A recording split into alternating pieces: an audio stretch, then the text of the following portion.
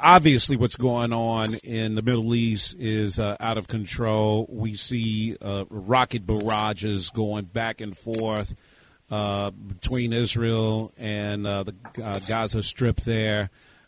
This tension has been brewing for weeks and has obviously exploded and is definitely out of control. Over 300, I heard, rocket strikes have happened. Hamas has said it launched at least 130 strikes, at least 28 people killed. That number might be going up. I don't know. What is the why behind this? Obviously a very complicated situation, and that's why we have Daniel Aschheim on with us right now. Daniel, I hope I said your name the right way, but welcome to WVON, and introduce yourself properly. Hey, Daniel. Tell us your credentials and why you can speak to this area in with some sense of expertise for our audience. Thank you very much for inviting me to the show. My name is Daniel Aschheim, and I'm the Consul for Public Diplomacy at the Israeli Consulate General to the Midwest, based here in Chicago.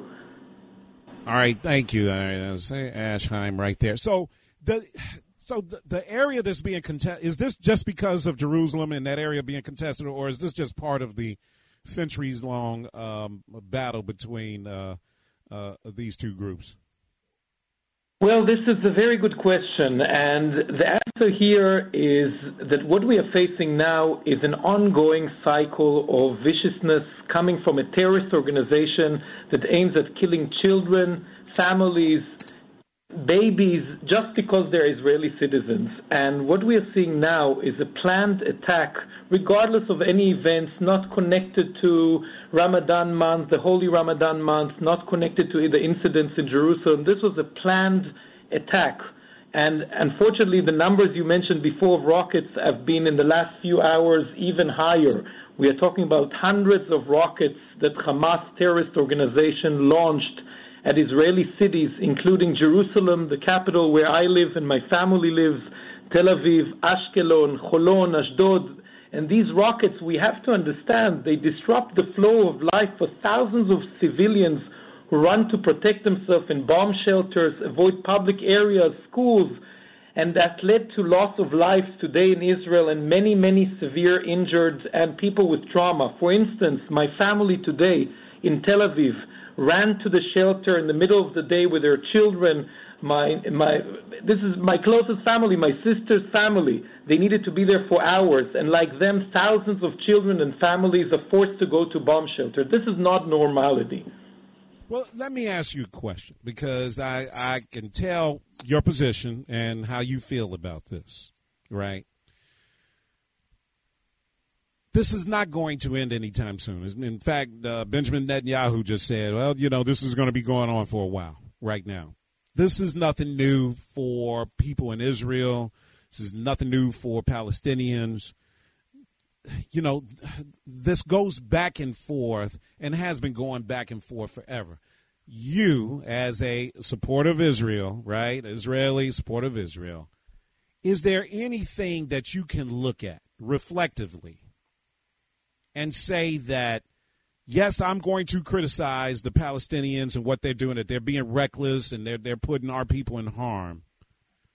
But as Israelis, we could do a better job at coming to the table and making peace in this situation. Is there anything that you can say as a pro-Israel, Israeli Jewish person? Is there any self-criticism that you can levy and say, hey, we've got to do our part as well? Because to me, as an American, this just does not seem like a one-sided controversy here. This war has been going on. This battle has been going on. I can hear from supporters of Israel, and if I talk to them, I'll be like, yeah, I see your point. And then I can hear from supporters of the Palestinians, and I can say, yeah, I hear your point. It just sounds like you guys are going back and forth, and both sides are being stubborn. There's no question that innocent people are being killed on both sides. Palestinians are saying they've got children. I'm seeing Palestinian children running the street crying and all of that. Give me a nonpartisan opinion as a Jewish person where you criticize your government and say we should be doing a better job of bringing peace in the Middle East. Jim, thank you very much for raising this point. I would like to start by saying, as a Jew, as an Israeli, as a man, a person of humanity, the loss of children and innocent people is something that I'm going to sleep. It saddens me on a personal level, not as a diplomat, but as a human being, regardless if it's Jewish, Muslim, Christian, Israeli, Palestinian. The Palestinian child who is injured hurts me as much as an Israeli child. But we have to understand here the situation and what the cause and effect is. And as you asked, and it was a very good question, and I think the best answer to that is the recent historical Abraham Accords that were signed with the help of the United States between Israel, the United Arab Emirates, Morocco, Bahrain, and Sudan. These are Muslim countries that some of them we had active war with, like Sudan. The other ones we just never had an official peace agreement, no normalization. And they joined hands in peace with Israel. And we invited our Palestinian neighbors, whether the PLO, the Hamas. This is an interest not only of Israel, but it's the interest of the people, the Palestinian people, to get a better future for their children and for themselves. And rather than seeking out progress and advancement for their people by joining the recent peace circle, Palestinian terrorist organization led by Hamas choose the path of terror. So now, of course, we do mistakes. Israel is not perfect, far from perfect, like any other country in the world. I don't think there's one country in the world we can say is perfect. Nevertheless, we need to take our destiny in our hands, and so do the Palestinians. And in order to reach peace, one needs to work with each other and not against each other, and not find ways of harming civilians on a daily basis. When Israel retaliates in Gaza, Israel informs the people before they are attacking the building. This is what is happening now in Gaza.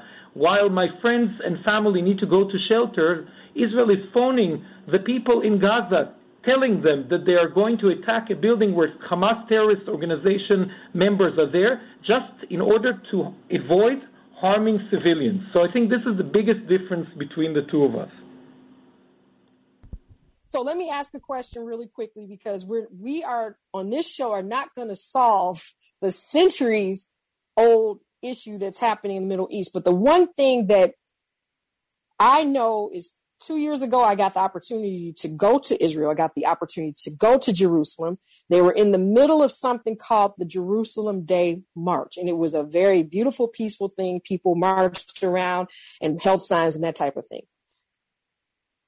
That seems to be the flashpoint for this instance of violence. From what I'm reading, they're saying that there was supposed to be the Jerusalem Day March, and ahead of the march, Israeli forces went into the mosque, the main mosque in question, where there was a big fight with rubber bullets to force people out of there at that point.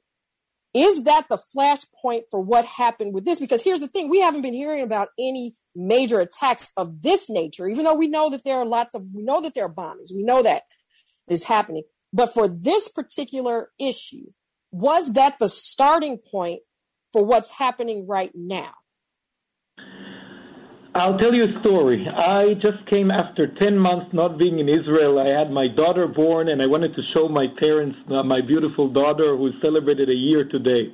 And I was with my family in our balcony in Jerusalem overlooking the old city. And I was there Friday. I returned back here Sunday. And I saw what's going on. It was 7 minutes walk from my house. You see the Dome of the Rock, you see the Western Wall, all in front of us, this magnificent place that is supposed to symbolize harmony and peace on earth between all the three great religions, Islam, Judaism, and Christianity. Right. And what we saw there, there's worship and prayers. Israel allows freedom of worship for everyone, besides the Jews who are not allowed to go to Temple Mount during these days. But for Muslims, this is one of the pillars of what Israel does there.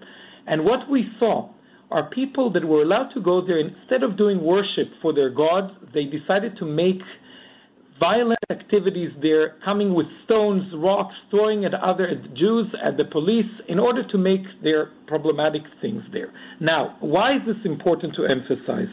Because what Israel did when this happened was Israel sought to achieve calmness in Israel. And you asked about the march. So Israel took every measure possible to prevent conflict or violence and to allow freedom of worship. And the measures included also blocking Jews from visiting Temple Mount. They changed the route of the flag parade that you talked about, which was going for about 20 years already, in the same way that they did, but this year, because of the violent demonstration and riots that were made by Muslim provocators. I don't want to say Muslim believers, because if these are believers, then it's against the Islamic tradition, which is a peaceful tradition. And eventually we canceled the event. Israel canceled. So Israel acted in a measured manner in response to the rockets that were also done before and the balloons that were launched from Gaza Strip.